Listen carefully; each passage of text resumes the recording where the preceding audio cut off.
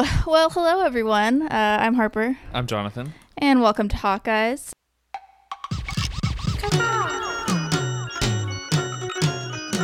Authentic knowledge and feelings. I feel it. Yeah, I know where you're going with this. You want a little clip that makes everybody laugh and feel good. You know what I mean? Instead it's like, whoa. But I'm really not funny. No. And we shouldn't have a podcast. What? Okay. Oh, Captain, my Captain!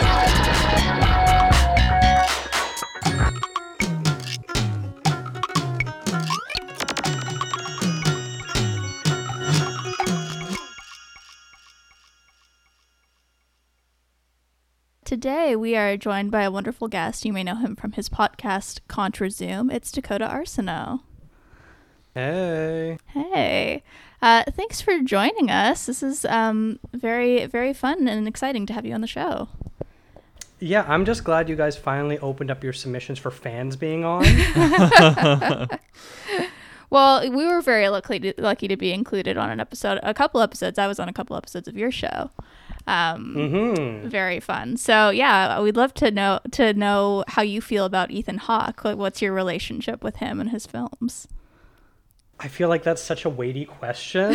I feel like a lot of people were sort of dismissive of him from the start, whether for various reasons, either they didn't like his acting style or he was just kind of a pretty face without a ton of substance. But as his kind of career has gone on, I've really started to appreciate him more and be able to go back as earlier films, maybe ones that I didn't see or had seen before, and be able to kind of like reappraise him. And like listening to your show, I don't know, I don't want to put words in your mouth, but I sometimes feel that you guys were sort of in a similar boat, or at least some of your guests were, where you weren't as huge, and now that you're going back, you're able to kind of see what we see now, and like, why didn't we notice this at the beginning? Definitely, yeah. Yeah. I mean, I think he's one of those actors that, you kind of don't appreciate until you really think about it. Yeah, and I think a lot of people kind of had that experience, like seeing him in Reality Bites in the 90s and just thinking like, oh, he's just that guy. But, as he's progressed, he's definitely had like a lot of like varied roles, and he's brought a lot to all of them, I think, actually. I think for me, it kind of took the before movies to really be able to appreciate him. Are those your favorite Ethan Hawke performances? I would probably say so. I love Boyhood as well, but so it's a bit of a toss-up between the two of them. But yeah, probably the first two before movies are my favorite Hawke performances. I saw that you were just covering A24 movies on your podcast. Do you have any feelings about First Reformed? I love it. I actually forgot that. Scratch that. First Reformed is my favorite Ethan Hawke performance. Oh wow, that's a movie I'm a huge fan of, and I had a guest on. We were ranking our favorite A24 movies, but I set up the conceit that once a movie has been picked, the other person can't pick it. Okay. So he picked First Reformed like second or third overall, and he was significantly younger. I think he was only 18 or 19 years old. I was like, oh, there's no way he's seen First Reformed. I'll be able to sneak that in at like number 7 or number 8 and be able to get that as like a good end pick. And sure enough, he picked it pretty early. I was very disappointed that I didn't get to say that's one of my favorite A24 movies. What was your top pick? Mine was Last Black Man in San Francisco. Okay. Oh, nice. I haven't watched that one yet. It's been on my watch list forever. I'm hearing that a lot, where they're like, oh yeah, I think I've heard of that one.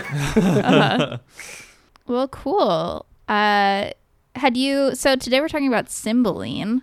Had you heard of this movie before, diving into it? Not only had I never heard of it, I've never even heard of this Shakespearean play. Yeah. Which is interesting. Same.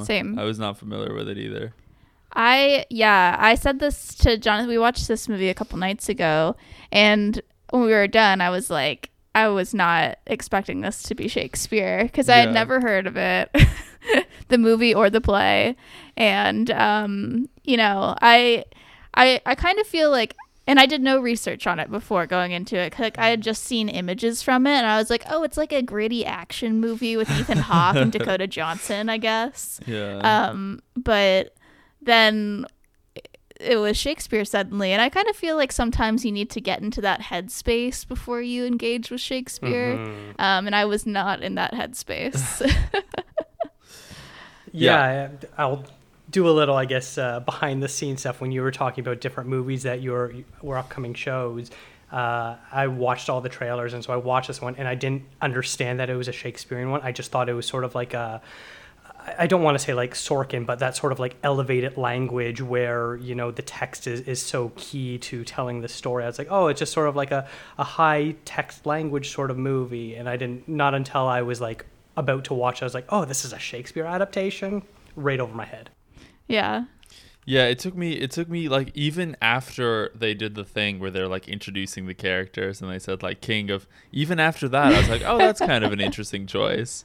And then like once they started talking, I was like, oh, okay, I think I know where this is going. Yeah, for sure. Have you seen Hamlet, the 2000? Years ago, I think I was probably in high school. It was probably like English class. We had probably just read it, and they're like, and here's the last movie version of it that just came out. Mm-hmm. Yeah, because this is by the same director as Michael Almerada, and it's definitely like, it's spiritually very similar. You know, a modern day adaptation of a Shakespeare play, with some kind of stuff that doesn't totally make sense in a modern setting, I would say. Yeah.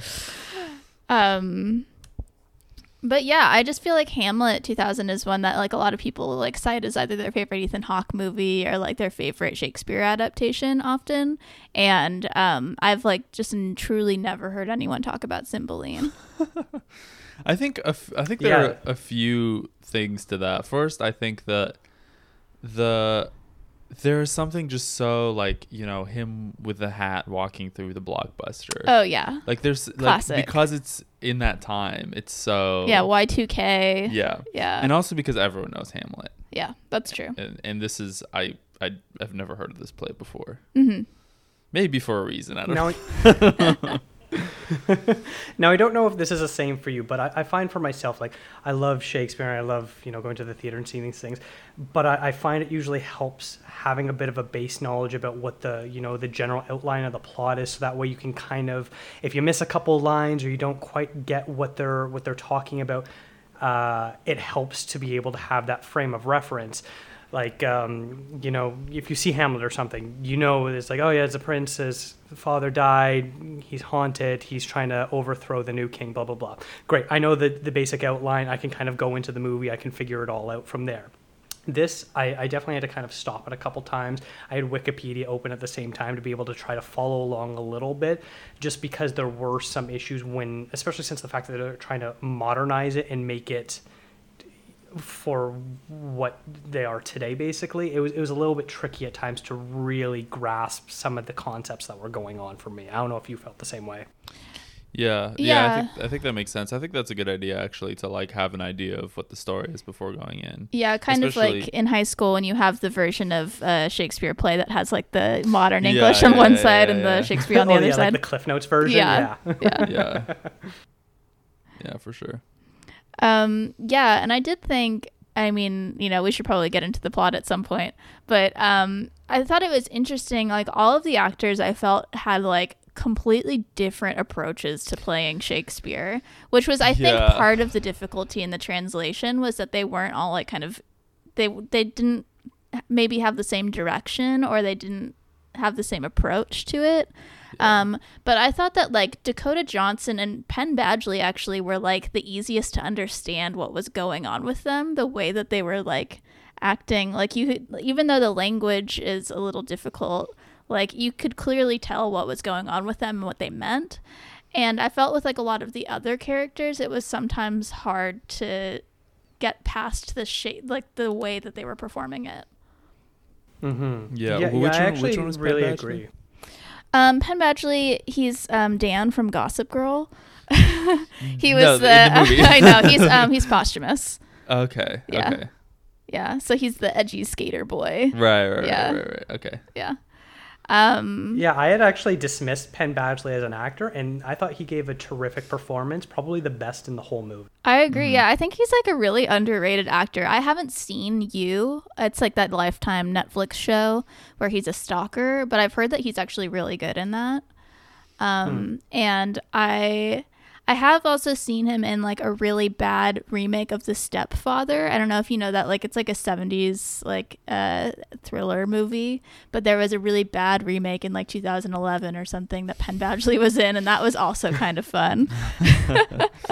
Yeah, no, I think he's like a good actor. I like him. And Dakota Johnson, of course. I mean, I think she's great.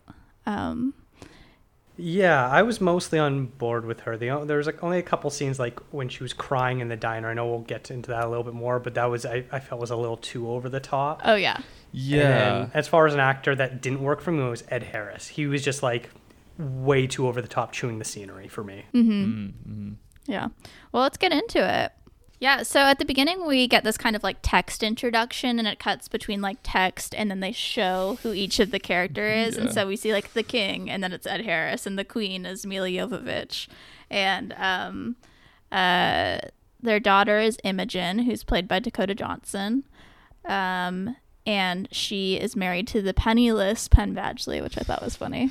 Posthumous. And this is where I wrote down feels very Shakespeare before I knew that it was Shakespeare. Yeah. Yeah, and then you could kind of see like the vibe that he's going for almost immediately. I mean, so the king is like in this movie is the leader of like a biker gang. And we see Dakota Johnson and Penn Badgley, and they like meet covertly behind the bleachers at a school, you know, so we know when and where this is. And then, you know, very classic Shakespeare. And I was reading a review actually about this movie that said that Cymbeline was like a later Shakespeare play that kind of felt like he was stealing a lot of ideas from his earlier plays or recycling. But like classic Shakespeare, like the father is like splitting them up for some reason that wasn't really totally clear to me. I wrote down something very similar. I thought about that. I was like, this. We'll get into a bit more, but there was elements of this that really reminded me of Romeo and Juliet. And I was like, I don't know what the timeline is of this. So I looked it up. And Cymbeline, they think, they're not sure exactly when it was written, but the first time it was produced for theaters was in 1611. But Romeo and Juliet came out in 1597. So it was 14 years earlier. And so it definitely kind of seems like it's a bit of a, I don't want to give too much away, but basically it's like Romeo and Juliet with a happier ending. Yeah, definitely. I mean, yeah, and like misunderstanding plays a large role in this, you know, as well. And there's just all these tropes that are just so like you could really pull them from every other Shakespeare. The bard got soft. Bard got soft. Well, if it was a he or if he was even one person, but we don't have to get into that. And then I wrote down another Shakespeare adaptation with the original dialogue. You hate to see it. I gotta be honest. It's just not my genre. I famously am like one of the only people that doesn't like Hamlet 2000. I didn't care for it. I think it's fun that all those people were in the same movie, but it's just like not for me. But You're more a 10 Things I Hate About You person? A little bit, yeah. That one's even not one of my favorite movies of all time, which I'm going to get some shit from some people that I know listen to this podcast. But yeah. I do definitely prefer the like adapting the language as well. I think that's more helpful. Yeah, just me though. No, I mean, I don't really, I never had that strong of a connection to Shakespeare, so I don't really, you know, I enjoy like Romeo plus Juliet because I think that like the camp element is so and I feel like this movie draws a lot from Romeo plus Juliet. Right, but mine is the like the aesthetic splendor of it, you know. Yes. So I'm not sure why it's relevant. I wonder if it's like in the play, but it's clearly Halloween when this is happening. That was odd. Yeah, like there are kids in costumes out on the street, and there's like candy everywhere and like little jack-o'-lanterns filled with candy. Yeah, and then I don't know, and there's someone who's like who's like an adult who walks past the kids, and I wasn't sure if that was maybe Anton Yelchin during that part. But yeah, Anton Yelchin is in this movie. I love him. Rest in peace. It was very exciting to see him in this, and it makes a lot of sense to me that he would be Mila Jovovich's son. Like, I immediately was there. I was like, okay. Yeah, so he's like the stepbrother to Imogen, Dakota Johnson, and they're supposed to be married, but she's already married Penn Badgley, but Penn Badgley has been sent away, essentially, is what's going on. Yeah, and I did want to say that Mila Jovovich is not part of the Ethan Hawke cinematic universe so far, but she was in Dazed and Confused, which is a Richard Linklater film. So I do feel that she's part of the larger family. Yeah. 2 degrees of separation. Yeah, she's in this really great scene in Dazed and Confused. I feel like as much as possible I tried to bring up Dazed and Confused on this show, and I've probably almost explained the entire movie in parts. But or that and Twilight. That and your Twilight. Biggest reference points. I mean, honestly, it's not wrong. I mean, with Dazed and Confused, you have the Linklater connection, but Twilight is just all you. Yeah, Twilight is just good. I don't know what to say. But yeah, there's this great scene in Dazed and Confused where Mila Jovovich she's like singing, and she's like on the back of like she's sitting on top of a car singing, and they're talking about how Martha Washington like farmed marijuana for George Washington, and she always had a bowl ready for him at the end of a long day. I thought that was fun. It's a great movie.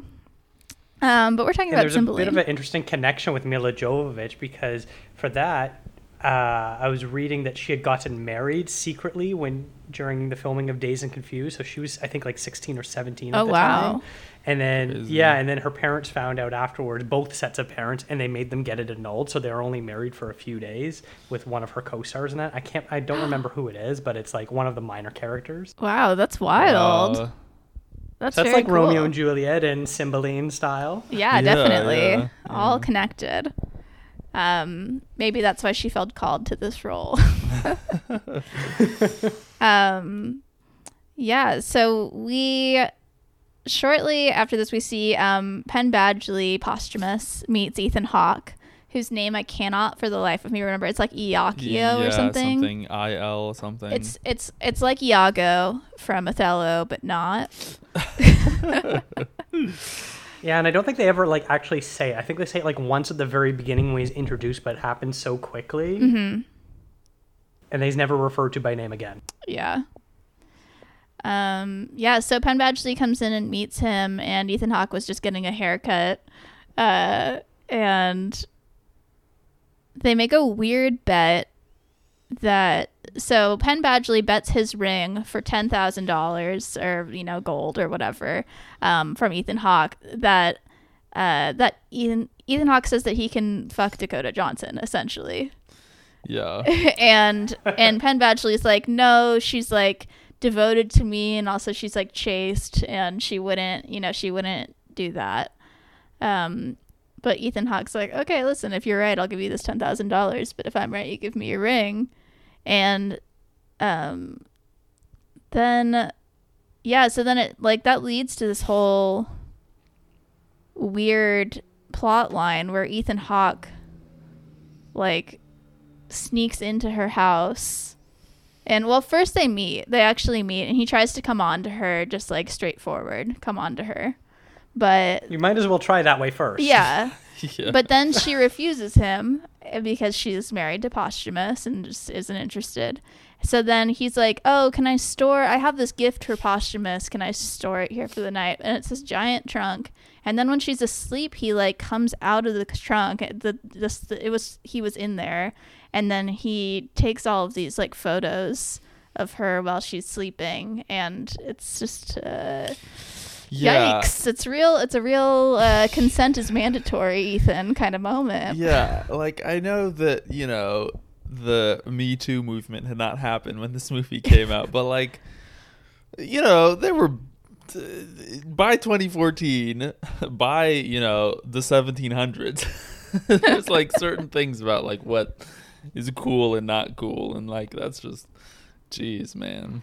Yeah, I mean, and I wonder though how it was actually originally written, because of course there's no like smartphones in Shakespeare, Yeah.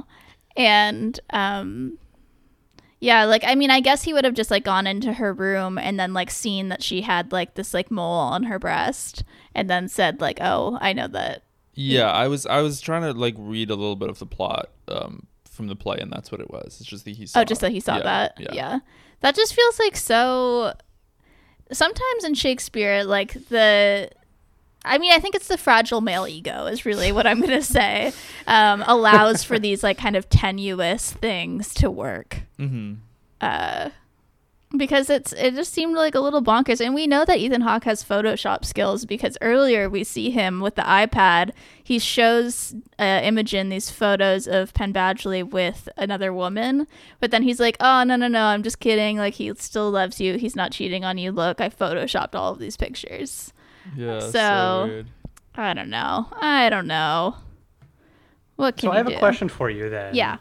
Like, very clearly, I think this movie tries to position his character as being a bit of a creep. Mm-hmm. I can't think of off the top of my head of any movies that Ethan Hawke has done where he kind of plays this sort of like creepy dude. Is there any that you have seen so far that is somewhat similar? Because it seems very outside his normal casting. I think Tape maybe. Tape. Yeah. Yeah, he's creepy in a different way in It that is. one. Yeah. Not like in like a sexual way, but in a like manipulative. Yeah. Like, yeah. disturbing and he's way. like committed to the wife beater look Yeah. in that one as well. Yeah, and I think like the only other thing that really immediately comes to mind, and again, he's not really like a creep in this, but he's just kind of like weird and not helpful in Joe the King, where he plays like a teacher. Oh, what about Rich in Love? Oh yeah, no. I'm thinking of we've seen so many Ethan Hawke movies. Yeah. It's so hard to. But it sort of seems like it's going against casting a little bit. Like Yeah. Yeah, I he plays think so. the bumbling intellectual most of the time, Mm-hmm. Yeah. but not so much the sort of creeper or skeezy guy.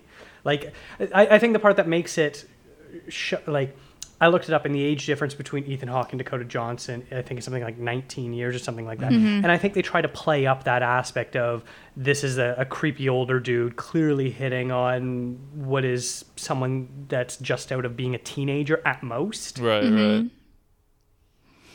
Yeah, it was. Yeah, he's definitely too old for her.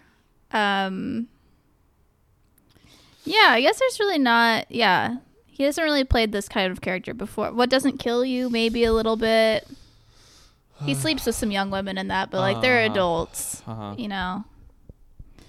Yeah, that's a good point. Yeah, I guess the only other thing I can think of that we haven't actually talked about on the podcast yet, but Maggie's Plan. He's just kind of like a shitty husband in that. Mm-hmm. So, yeah. Iachimo, that's the character's name. Iachimo. Iachimo. Yeah.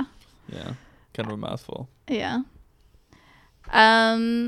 Cool. Well, meanwhile, while this Ethan Hawke plotline is going on, there's also something going on with Mila Jovovich where she's getting some like lethal drugs from a veterinarian for some scheme that she has planned. That also wasn't super clear. And there's also something going on with the police. So it's like in the original, it's like a king of a kingdom, and also like the Romans are the Right. police in this. Yeah. And so it does actually translate pretty well, I think, here that they have to like make an offering to the police so that they can continue to like do their, you know, biker gang business. I think it's a drug business. Mm-hmm. But yeah, and one kind of funny, you know, and this ties in with the Halloween of it all, is they they're like making an offering to the police, and then Anton Yelchin dumps a bag of Hershey's Kisses on the poker table between them. Which just, That really threw me for a loop. yeah, I had to think about what was going on, and I was like, "Are those Hershey's Kisses?" Yeah. So, and then he eats one, which I thought was funny, like a funny way to subvert what, because they're supposed to be representative of money, I think. But then when he eats one, it like subverts that, which I kind of appreciated in an absurdist film kind of way. Yeah, and there's also a scene where Mila Jovovich like performs a song, and it reminded me. Do you watch Riverdale at all? I do not. You sorry. do not? Oh, well, there's this scene in Riverdale where Betty Cooper, played by Lily Reinhart, comes out and she sings Mad World. And she does like this weird like striptease to Mad World in front of this like whole biker gang. And this did not have a striptease, but it just really made me think of it because it was just like weird. And everyone was kind of emotional in the crowd watching. Yeah. You forgot about Mad World? No. The scene in the movie. Yeah. It's just there was so much. And like happening. some of them were wearing masks too. Mm-hmm. That's kind of like in I feel like that's kind of I'm blanking on the name of the Mulholland Drive. I don't know if you've seen that, the David Lynch movie where they're like she's like singing a song and they're like at a weird place. I think that's in the movie. I watched that movie like it was like on TV when I was younger. And so I've seen like bits of it before watching it in full. And so there are a lot of things in that movie that feel like I might have like made it up. Like I dreamt it. I mean, everything about that movie feels made up. Yeah, exactly. Like it's such a weird movie that like I'm like when I talk out loud about it, I'm like, this happened, right? But yeah, that's what that kind of reminds me of. Yeah. Well, if we're just talking about scenes in movies where people sing and it's like kind of weird, Shame, that scene with Carey Mulligan where she's singing New York, New York, like one of the all-time great uncomfortable singing moments in a movie. Yeah. Do you have a favorite singing moment in a movie? Off the top of my head, not one that I can think of. I'm usually like I don't want to say I'm against musicals, but for the most part, I'm not a huge musical fan. Oh, interesting. And so anytime that there's like a musical number that's inserted into a movie that isn't already a musical, I'm like, I didn't sign up for this. That's interesting. Didn't you rank Chicago as your number one Academy Award winner? Well, that was for the decade. Not to call you out. I feel like I need to add some caveats here. Yes, you are currently calling me out. I had never seen that before. And so my wife and I do them decade by decade. And so we're only looking at them, those 10 movies at a time. Gotcha. And then from there, we're ranking them 1 through 10. And then I've created this convoluted formula basically to average it out our scores. So our average number 1 was Chicago. So because my wife had put Chicago at number 1 and I had put Chicago at number 3, but she had ranked it so highly, it ended up being our number 1 movie of the decade, beating No Country for Old Men, which really disappointed me. That's funny. Wow, that's fun. But I did love Chicago. It was terrific because it wasn't like other musicals. I appreciate that it had its own sort of take on it. Yeah. That's me defending myself. It's a great movie. Can we pause real quick? Yeah. Yeah. Sorry, there's a weird noise in our house. Jonathan's investigating. Uh-oh. Yeah. I think it was just the bathroom door swinging Well, I open just and watched shut. Yeah. The Exorcist, and there's weird noises in that house too. So that's what you got me thinking about. You got an exorcist in your house. Yeah, or, Sinister. True. It's Mr. Boogie. So, yeah, speaking of Ethan Hawke,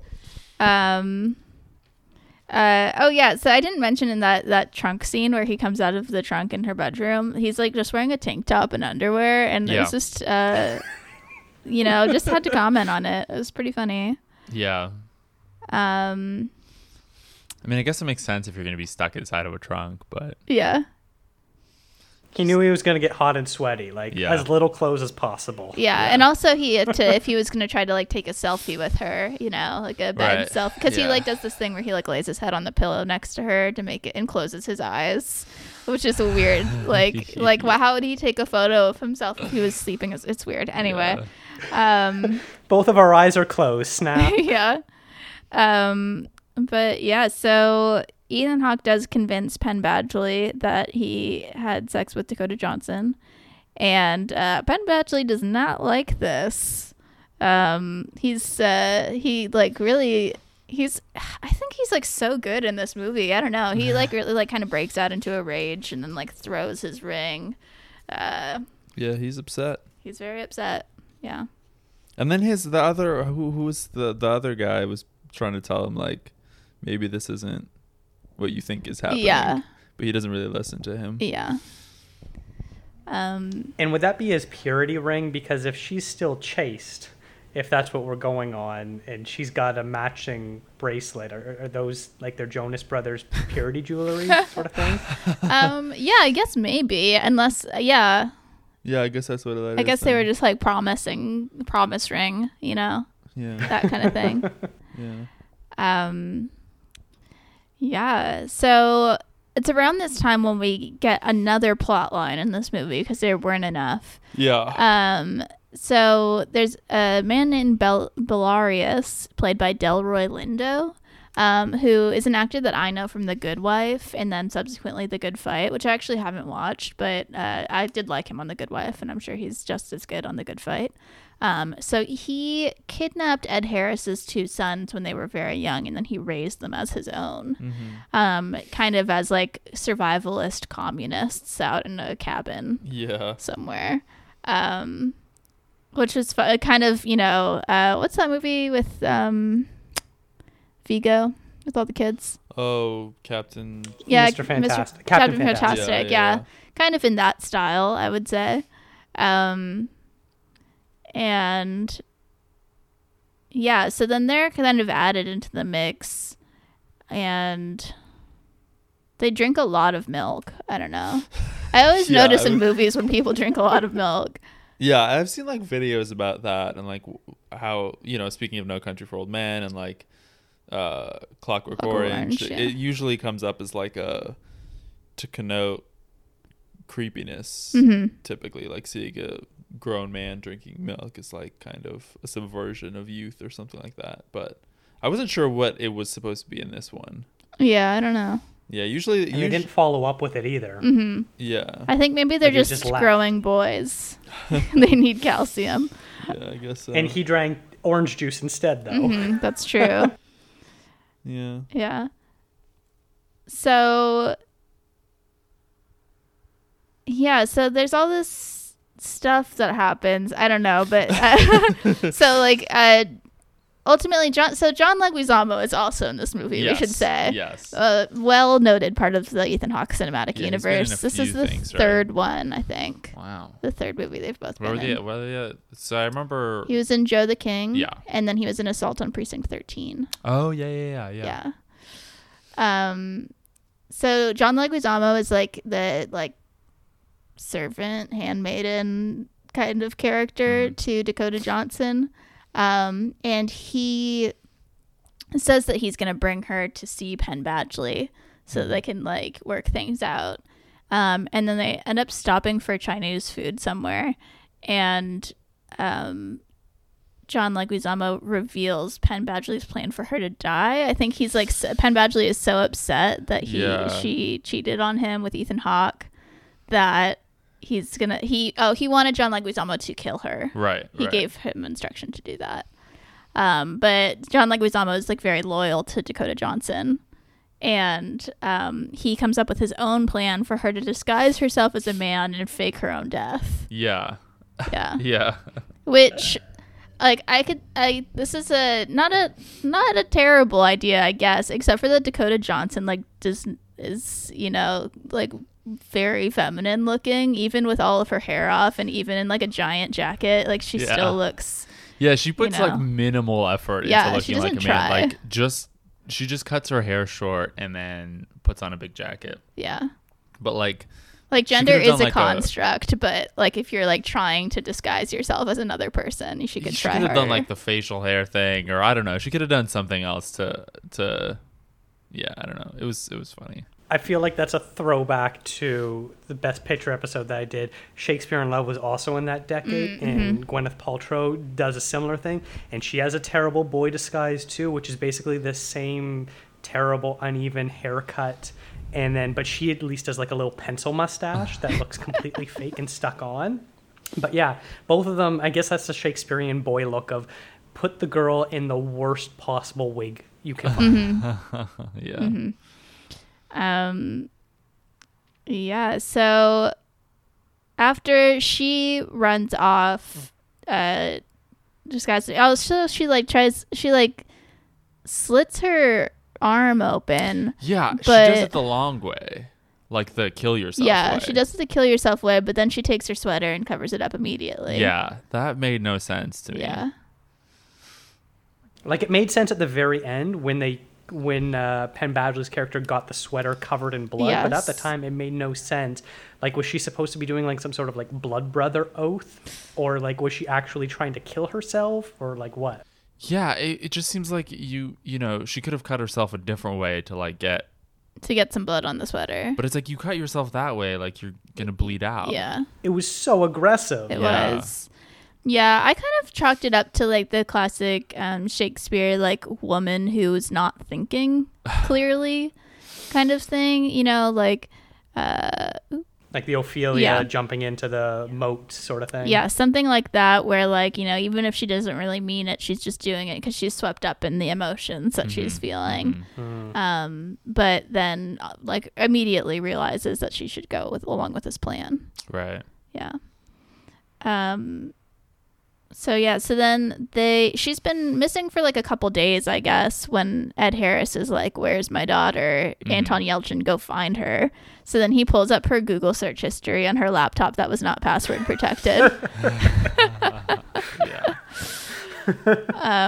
And he sees that she was going to whatever this place was that Penn Badgley said. I forget what it was called.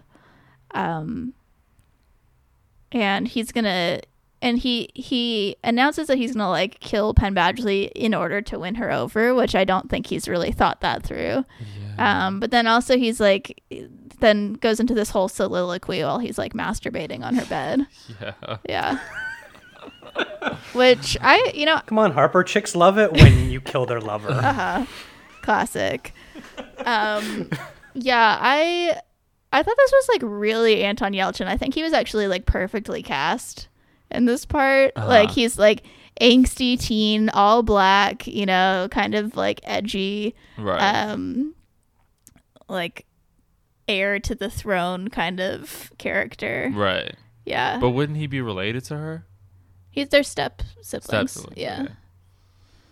Yeah. So, But it works because he's that sort of like heir to the throne that isn't good enough. Yes. right. Which is, I guess, like a common trope in and of itself. Right. Right. Yeah. Yeah. So we cut back to Dakota Johnson where she's breaking into a house in the woods and we find out that it's Belarius's house. And they give her food and lodging for the night. At first the sons like want to, you know, like kill her. Yeah. But then They also they all think that she's a man. Yes, I she's didn't get this disguised right as a away. man. This scene was so funny. She's like, they're like, what's her name? She didn't bother to think of a name. Yeah. She's like, what's her name? And then she looks at he's wearing shirt, a a Che Guevara shirt. and she's like, Fidel. I'm like, oh yeah, you're a man named Fidel. Sure. Why not? Yeah. So I realize now that Ed Harris, this is apropos of nothing, but Ed Harris and Ethan Hawke have the same initials, and so when I take notes on these movies, I use actors' initials. And And you can't read your notes now? I can read my notes. I just have to think a little bit about which EH I'm talking about.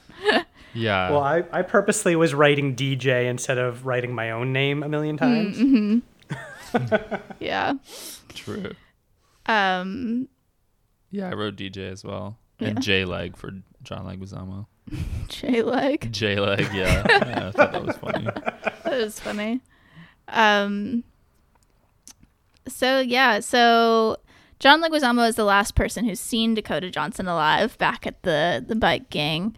And so they have him like locked up naked in a cage. Yeah. And they like proceed to torture him for information. They strangle him with a plastic bag and then ultimately like let him out. Mm-hmm. But I don't know if he ends up like giving them any information. I don't think I so. don't think he does.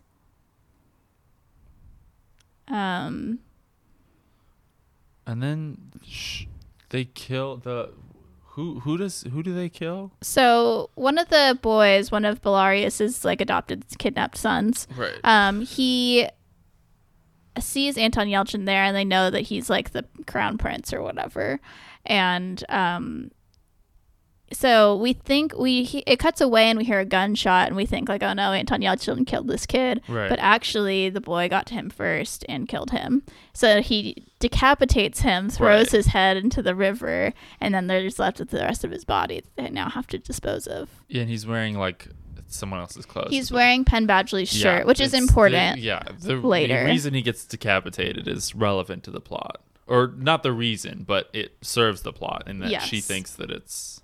Yes, because Dakota Johnson then tries to kill herself with this poison that John Leguizamo gave her that he had taken from the queen. And so when she takes it, though, they find her and she has no pulse and think that she's dead. So then they bury them both together in this kind of like big like rock quarry. Yeah. And they don't do a really good job of burying the bodies. Bury them. They just kind of like toss them over. Toss them in the bottom. Yeah. Yeah. But And throw some flowers on top. yeah. That won't arouse any suspicion.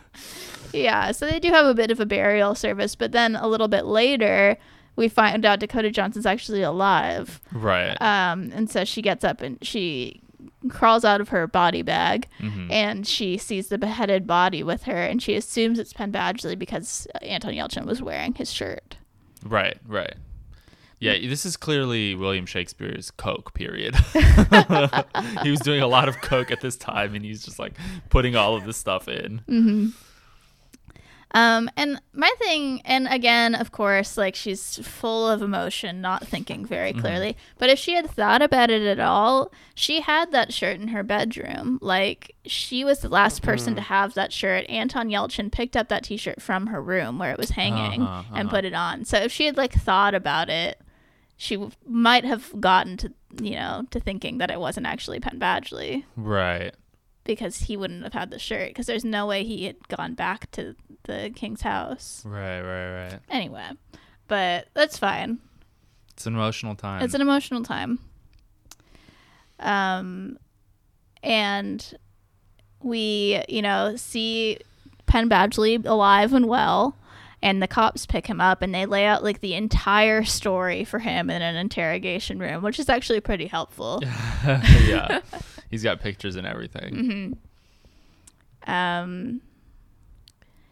Yeah, and then Ethan Hawke picks Penn Badgley up from the station in a yellow Mustang convertible, which was fun. We'd love to see Ethan Hawke in like an American car. Yeah. And Very badass. yeah, it is. And it's like very, it's in the spirit of Ethan Hawke. He's very Americana, I feel. Yeah. And yeah, the motorcycle gang closes in on them while they're driving away. And Penn Badgley shoots a guy. Yeah, this was the weirdest, like, slow speed chase ever. Like, he drives up, like, slowly next to him, and then Penn Badgley just, like, slowly loads the gun. Like, everything's just happening at a very casual kind of pace, except for these, like, motorcyclists that drive up next to them. And then they're just like, oh, well. And then they shoot the guy. They shoot one of the guys in the van that pulls up. And then the van crashes into the motorcyclists or something. Yeah, so they're down. And then there's just like the driver left, basically. Yeah. And then Penn Badgley gets out of the car with his hands up and he turns himself in. Yeah. It's just a weird, like, chase scene. I have to wonder if it's maybe sort of similar, I keep bringing it back to Romeo and Juliet, but like that the fight scene that they have at the very beginning of that movie when Romeo accidentally kills Juliet's cousin, that sort of thing, where I wonder, one of my issues with this movie was I don't think it was actually long enough because it felt like a lot of the plot was sort of rushed. I agree, yeah. Maybe this fight that happened in the actual play was a little bit more drawn out, and he ends up killing some more important people, whereas in the movie he's some nameless henchman basically, but in reality maybe in the play he had maybe a bit more of a significant part. That's the only thing I can think of. Yeah, I agree. Everything did feel kind of rushed, even though the movie did drag a little bit, but it did feel rushed as well. And I feel like a lot of the scenes were staged like they were like in a TV show. Not that they were in a movie, you know what I mean? Like the shootout in the parking lot was like, oh, this is an episode of, I don't know, Law and Order or something. You know, like it didn't feel, it did feel kind of low budget to me. Yeah, well, I think that's part of the rushed feel, as they probably were on like a pretty tight timeline for shooting. And I'm sure they spent a lot of the money on the actors. Yes. Yeah, because it's a big cast. I mean, it was before Dakota Johnson really blew up. Like, this was just a little bit before 50 Shades of Grey came out.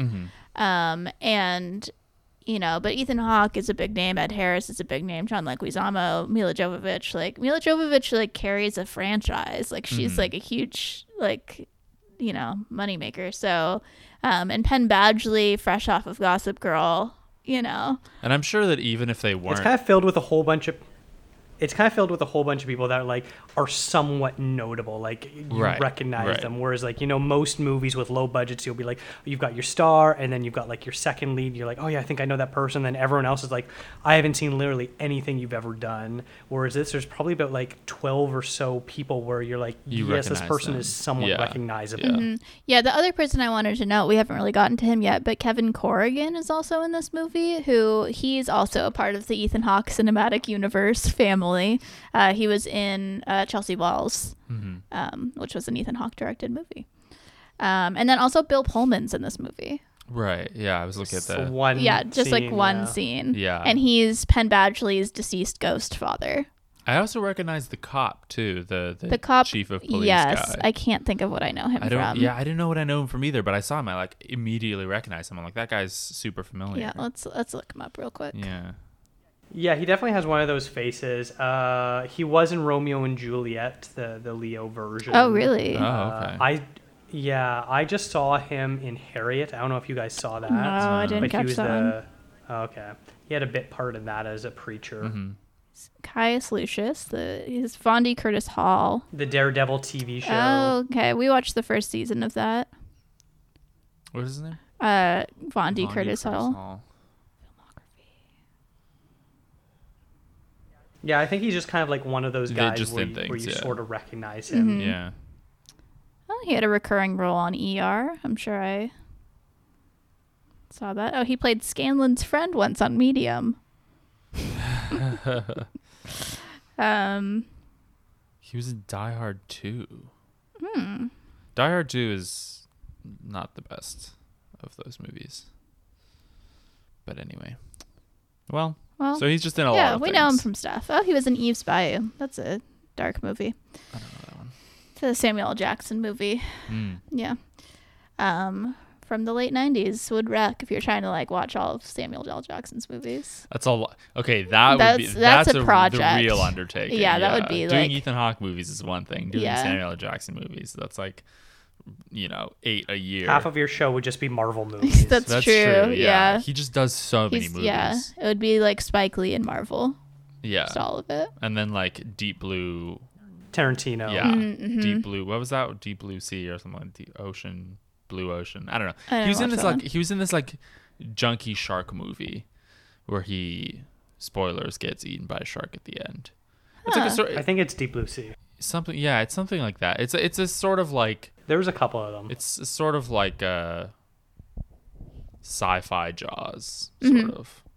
But those movies are always fun. Like the Meg. I remember seeing the trailer for the Meg. Yeah. And I was like, oh, I want to see this. I really did want to see the Meg. It's on my list still. I have a really funny picture of me. You know how in like movie theaters sometimes they have those like cardboard cutouts that are you can stand in and take a photo of. So I was in like Denmark, and there was one of those in a movie theater in For the Denmark Meg. for the Meg. And so, yeah, there's a really funny picture of me standing in a raincoat in the Meg mouth. Yeah, the Yeah. Danish just love shark movies. Yeah. Yeah, unfortunately, the Meg wasn't playing while I was there. We saw Mamma Mia 2, Here We Go Again, with Danish subtitles. Nice. Yeah. Yeah, so where were we in Cymbeline? Oh, yeah, so then shootout. so Ethan Hawke and Penn Badgley and the other guy whose name we don't know are all taken by the biker gang. And also the cops find Dakota Johnson like lying there, and they find out that she has a pulse at this point. She's just kind of lying there, grief stricken, I think. Yeah. So then they take her in, but then they get called into this big shootout that's happening, which conveniently brings Dakota Johnson to Right. where every other major character is. And the voice coming from, they're getting the call on their like police radio, and it's like in Shakespearean like language. Yes. Which I thought was kind of fun. Yeah, it's consistent. Yeah. Yeah, so this is when Penn Badgley's all like trussed up on a kitchen table. I don't know. I was confused because I thought it was a public storage facility. know what kind of It said building. public storage in the background, but then it was like It was like a a kitchen. kitchen. Yeah. Yeah. Well, Yeah. what can you do? Multi-use. Yeah. It was zoned for multiple purposes. Yeah. So, yeah, and this is where we see Kevin Corrigan, who lets him go, but then he's like taking him outside to be executed, basically. And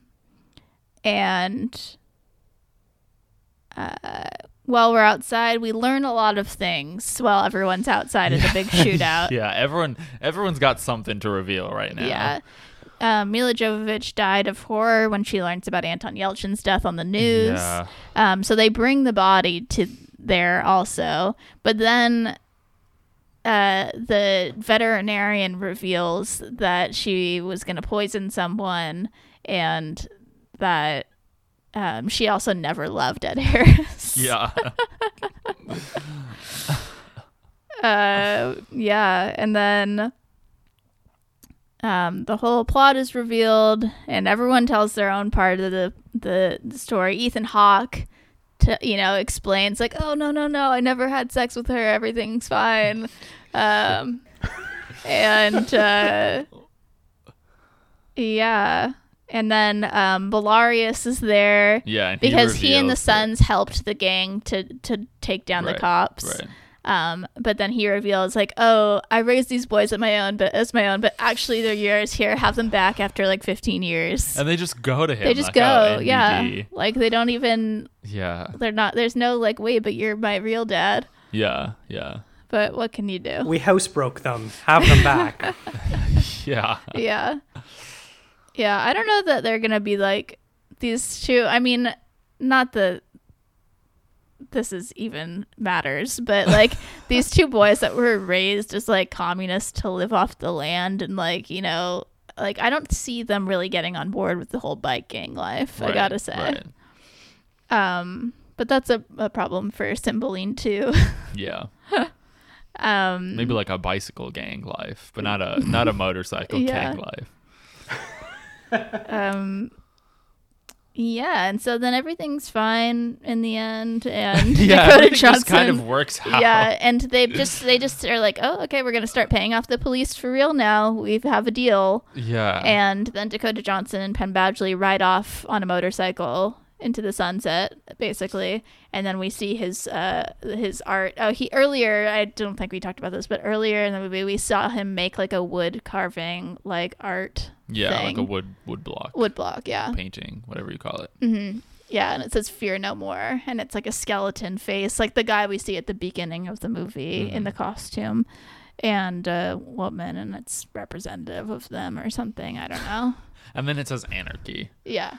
Well, yeah. So I think this movie is also like has two names. It's Right. Cymbeline and Anarchy. It's known as both names. Yeah, which just made me think of like something that like what's his name? The guy that did those movies. I'm completely Which blanking. movies? Describe them. Climax. Oh, Gaspar Noé. Yeah, something he Yeah. would do with like the just a word Yeah. that pops at you. True. Yeah, I actually, about Anarchy specifically, I thought it was interesting. I was reading a review of this that was comparing it to the show Sons of Anarchy on FX, which is also about a biker gang, and that's actually apparently a Hamlet adaptation, which I never knew. Oh, really? Yeah. That's fun. I didn't know that. I've never seen that show. It's been on my list forever. There's too much television to watch, too many movies, you know, there's just too much. But anyway, so that was Cymbeline. It was fine. All right, I don't feel like our boy Ethan really got to shine as much as I like him to, you know, but he was fine. Yeah, it's just kind of a creepy story. Yeah, it is a weird story. Yeah, and then everything works out, but then he does. Yeah, everyone is doing something bad, and then everything just turns out to be okay, more or less. Besides the people that died. Yeah. Well, how did you feel, Dakota? What's your overall review?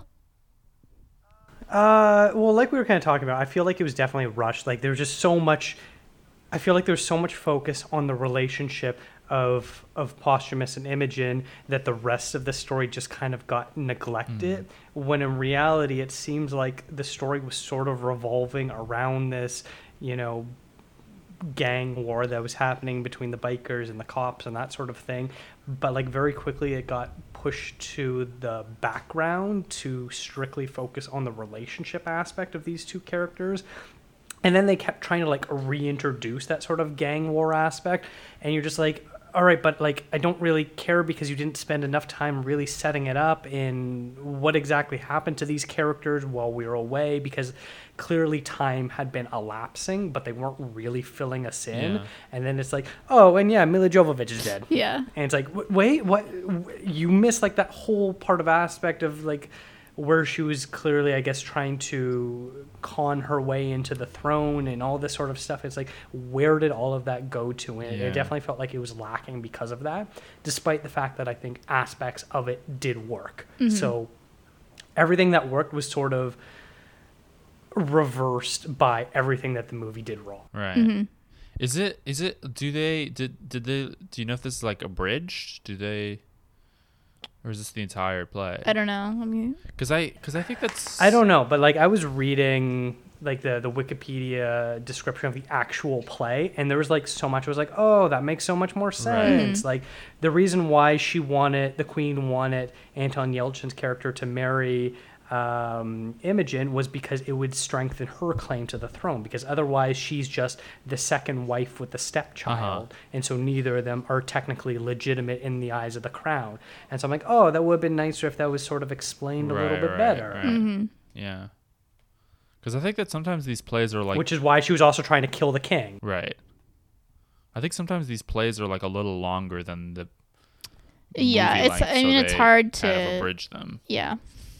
Which I guess is hard I to didn't do. see anything about that, but I do know is it like adapted by Michael Almerada as well. So Yeah, so I'm assuming that maybe they Snipped cut some it. things out. yeah. Yeah, which I guess is probably hard to do, especially when there's so many characters. Yeah, and it's a a lesser real known ensemble. play. And it's a lesser known play. Like I feel like people are less. It's easier to watch like Hamlet or whatever, Romeo and Juliet, where one, the story is more coherent to begin with. Two, it's a better known story, so you kind of it's easier to follow, I feel like. Whereas here, it's not as well known of a story. There are a billion characters, and they seem to have cut out some things that would have maybe made it make more sense. Yeah. Yeah. But this idea of like Romeo and Juliet with a happier ending for me is like that whole quarry pit burial thing, you know. Juliet thinks that her Romeo is dead because his head was cut off, so she goes to kill herself, but in reality it's not real poison, and then she wakes up and ends up getting reunited with him, and he doesn't know it's her, so he tries to beat her off or whatever, and then they finally realize who they are, and then they can drive off happily into a sunset, literally. Yeah. So it really did feel like Romeo and Juliet with a happy ending for me for that aspect. Yeah, definitely. It was Yeah. like kind of like Hamlet too. But for Romeo and Juliet, you know. Yeah. Yeah. Or like fix it. It wanted to be a tragedy, but it didn't commit to the tragedy aspect, because with Shakespeare it's you're either a tragedy or you're a comedy, and this clearly wasn't a comedy, and it felt like it was only going halfway with the tragedy and then just decided to make everything better, be like, oh really, there's only one bad person, everyone's safe now. Yeah. This was a weird story. Yeah. Jonathan, do you have something you'd like to share with us now? Sure. It's time for a hawk fact. Dakota, would you like to do a hawk noise? Caw-caw! Very good. Very good. So, I wasn't exactly sure how I wanted to connect it to the plot itself, but I decided that this movie has Ed Harris, and one type of hawk is a Harris hawk. Right. Yes, we do know this. Yes. So Harris hawks are kind of interesting because they're very social. So they actually they hunt together. They hunt in groups. They hang out together. And one of the most interesting things that they do is called stacking or backstacking or backstanding, which is literally they just stand on each other's backs. That's wild. And then they just and it's not really clear why they do that. It's maybe that so they can see a little bit higher or they're providing shade for the other one or something like that. And yeah, they can be there for a while. There's one from Audubon.org that says sometimes it's several birds stacked up in totem pole style. In fact, she's read a report of a stack 5 hawks high. Wow. The behavior seems to be unrelated to mating. Some observers believe it has to do with one bird wanting the other's perch. Others think the top bird provides shade for the others. But the fact is, like much else about this fascinating bird, backstanding remains a mystery. So it's just a weird thing that Harris hawks do. Not a lot of other birds really do that. Not a lot of other hawks are as social as Harris hawks. There are a few birds of prey that are aplomado falcons, sometimes hunt in pairs, as do peregrine falcons and golden eagles. But none of these raptors match the Harris hawks when it comes to coordinating a kill. So they hang out in groups and uniquely hunt together. social. Yeah, and this is kind of the Oh wow! fun. You want to photo, show that to Dakota? Is there a photo of this? Because I have an idea in my head. Yeah, there you go. Oh, that's even weirder than I thought it was going to be. Okay, yeah. I think you're going to need to share a picture of that when you post this Definitely episode. will do. Yeah. So I'm a king hawk. I don't know. Maybe something about. I don't know how I could make this relevant to the plot, but It doesn't have to be. It's okay. So that's just a fun thing about Harris hawks, and that's courtesy of Audubon.org, frequent source for me. So Nice. Well, that was a great fact. Thank you, Jonathan. mm-hmm. Yeah. Do we have any final thoughts on Cymbeline or Ethan Hawke or anything? I don't know. It was a weird one. It was a weird one. Yeah. Well, are you still going to do your favorite Ethan lines? Oh. I don't think Or the most I Ethan don't think I line? actually took anything down for that. Let me yeah. see. Did you have one? Well, I got something. Oh, yeah. okay. I Thanks for this keeping us isn't honest. so much an Ethan Hawke line of what I think of him, but more so the performance of the line. So the very first scene that we meet Ethan when he's in this bar and he's oh no, sorry, not the first scene. After he claims to have seduced Imogen and he is meeting up with Posthumus to basically say that he won, and he's describing, oh yeah, and I look at these photos that I took and all this sort of stuff, and then he points to the bracelet on his wrist that he took from her, that he stole from her because she did not give it to him. But he says, she gave it me. She said she prized it once. And the way he sort of says it with this smarmy nonchalance really gave me an Ethan Hawke vibe of from other stuff, because he kind of shrugs the line off oh yeah, she gave it me once, she said she prized it before. And this is sort of an attitude that really made me think of him in other characters. Yeah, yeah, I can see that for sure. Yeah, and we were talking about this Shakespeare, the PBS Shakespeare thing before, Right. and so there was something about a review of one of his Shakespeare performances that he was I don't remember exactly what it was, but he was a sneering, moody, Yeah, muttering. yeah, yeah. Yeah. So I guess I think that's kind of how maybe he approaches certain Shakespeare characters. Yeah, he's just more of a Hamlet than he is any other Shakespeare character. He's just kind of, his performance style fits into a type, I think. Yeah. Yeah. I find it interesting that Ethan Hawke got top billing for this movie, even though is he the biggest actor in this? Like, I would consider maybe Ed Harris or Mila Jovovich to be, both big. They're both more of a lead than him. Dakota Johnson, I know, wasn't as big then, but Penn Badgley was technically the lead character, I guess. Yeah, I mean, I would say Ethan Hawke is on the poster.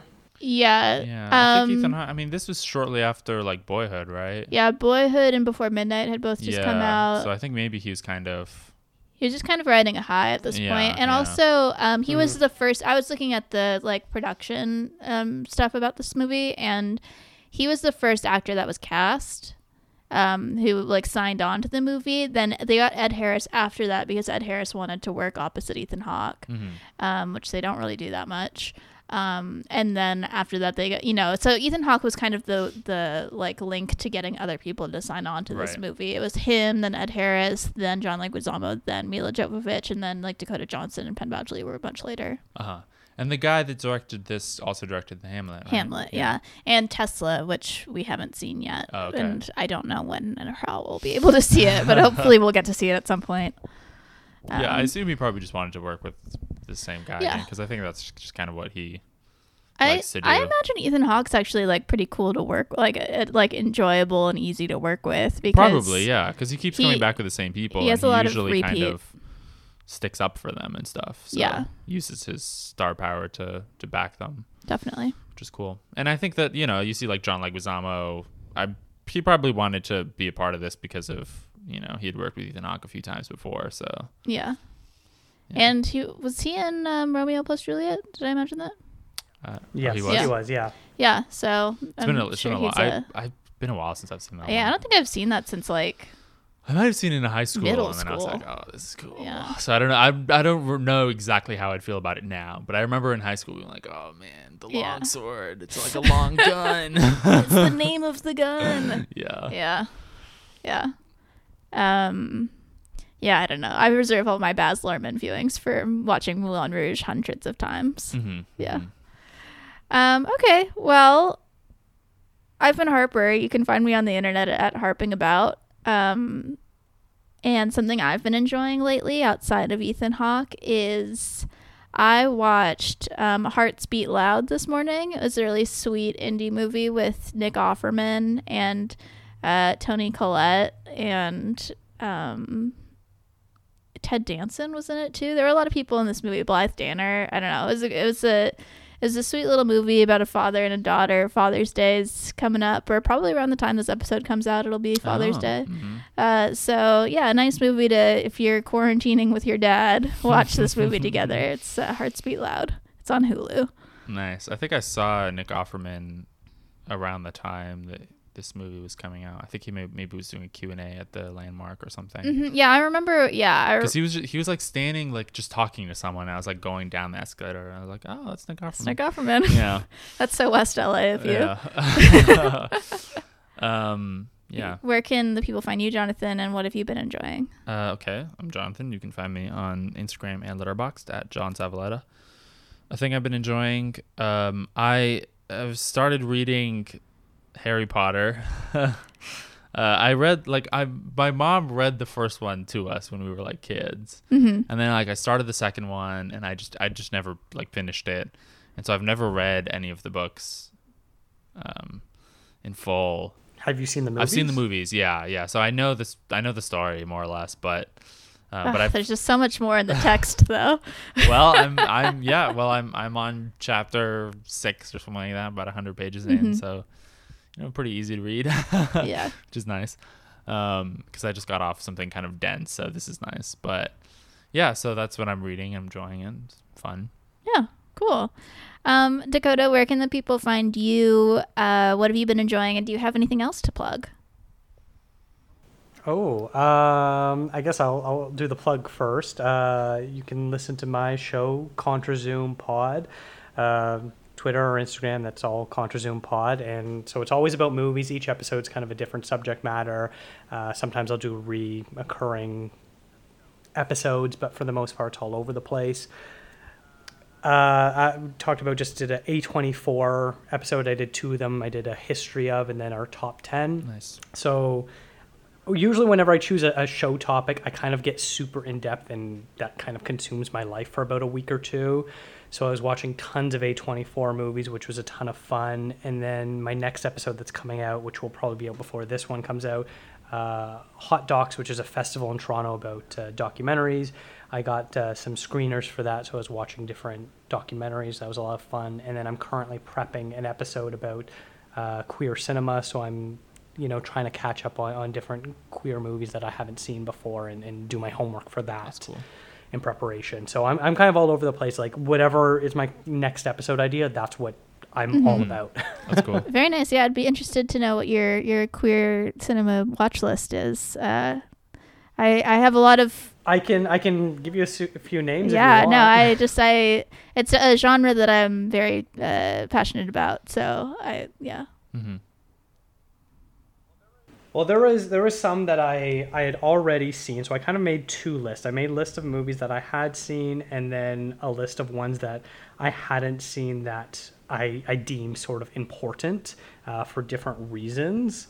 So ones I'm looking at, like I sort of broke it down because I want to try to be as inclusive as possible. So I want to watch gay films, lesbian films, bisexual films, transgendered films, and then anything that would be just defined as queer in general without being specific to one end of the spectrum. So for like ones I hadn't seen, like on lesbian films, would be But I'm a Cheerleader or Desert Hearts. Gay films being Brokeback Mountain, which I'd never seen, Philadelphia, which I just watched in preparation 2 nights ago. Some bisexual films would be like Y Tu Mama Tambien or The Dreamers. Oh, I love The Dreamers. Transgendered films. Yeah, sorry. That's. Oh, I've never seen that okay. one. It's some transgendered films being like A Fantastic Woman or All About My Mother. Just like, I made a list of like 25 movies. I'm like, I haven't seen any of these, and I'm like, I'm not going to be able to watch them all, so I'll just like narrow it down to like 5 because my list of that I have seen had already been somewhat significant. Have you seen Tangerine? Okay. Yes, I did, and James Ransone was in this movie. Was in Cymbeline. Nice. He was one of Ethan Hawke's friends. No, I guess he was Penn Badgley's friend. He had the beard, but he played the pimp in Tangerine. Okay. Okay. All right. Nice. cool. There's a lot of characters. Yeah, a lot of characters So, yeah. in Cymbeline. Yeah. Yeah. But yeah, Nice, that's cool. I'm very excited for you to watch But I'm a Cheerleader because that's like one of my favorite movies. Actually, it's very Oh yeah, it's a great okay, movie. Good. It's like visually very interesting and the performances are good and it's very camp. It's great. Nice. Yeah. Well, I'm aiming for that to come out around Global Pride Day, which I believe is set as June 27th. So it'll probably come out a week or so before that in preparation. Awesome. Nice. That's great. Cool. Well, thank you so much for joining us, Dakota. This was a Fun trip. fun chat. Yeah. Yeah, I'm glad you were able to cross the border and come up to Canada to talk with me. I've had both of you on my show, but we've never actually chatted before, so it's nice that we actually get to It's talk good to for see you once. face to face in Canada, of course. Yeah. Alrighty. Well, thanks everyone for listening. Good night. All right.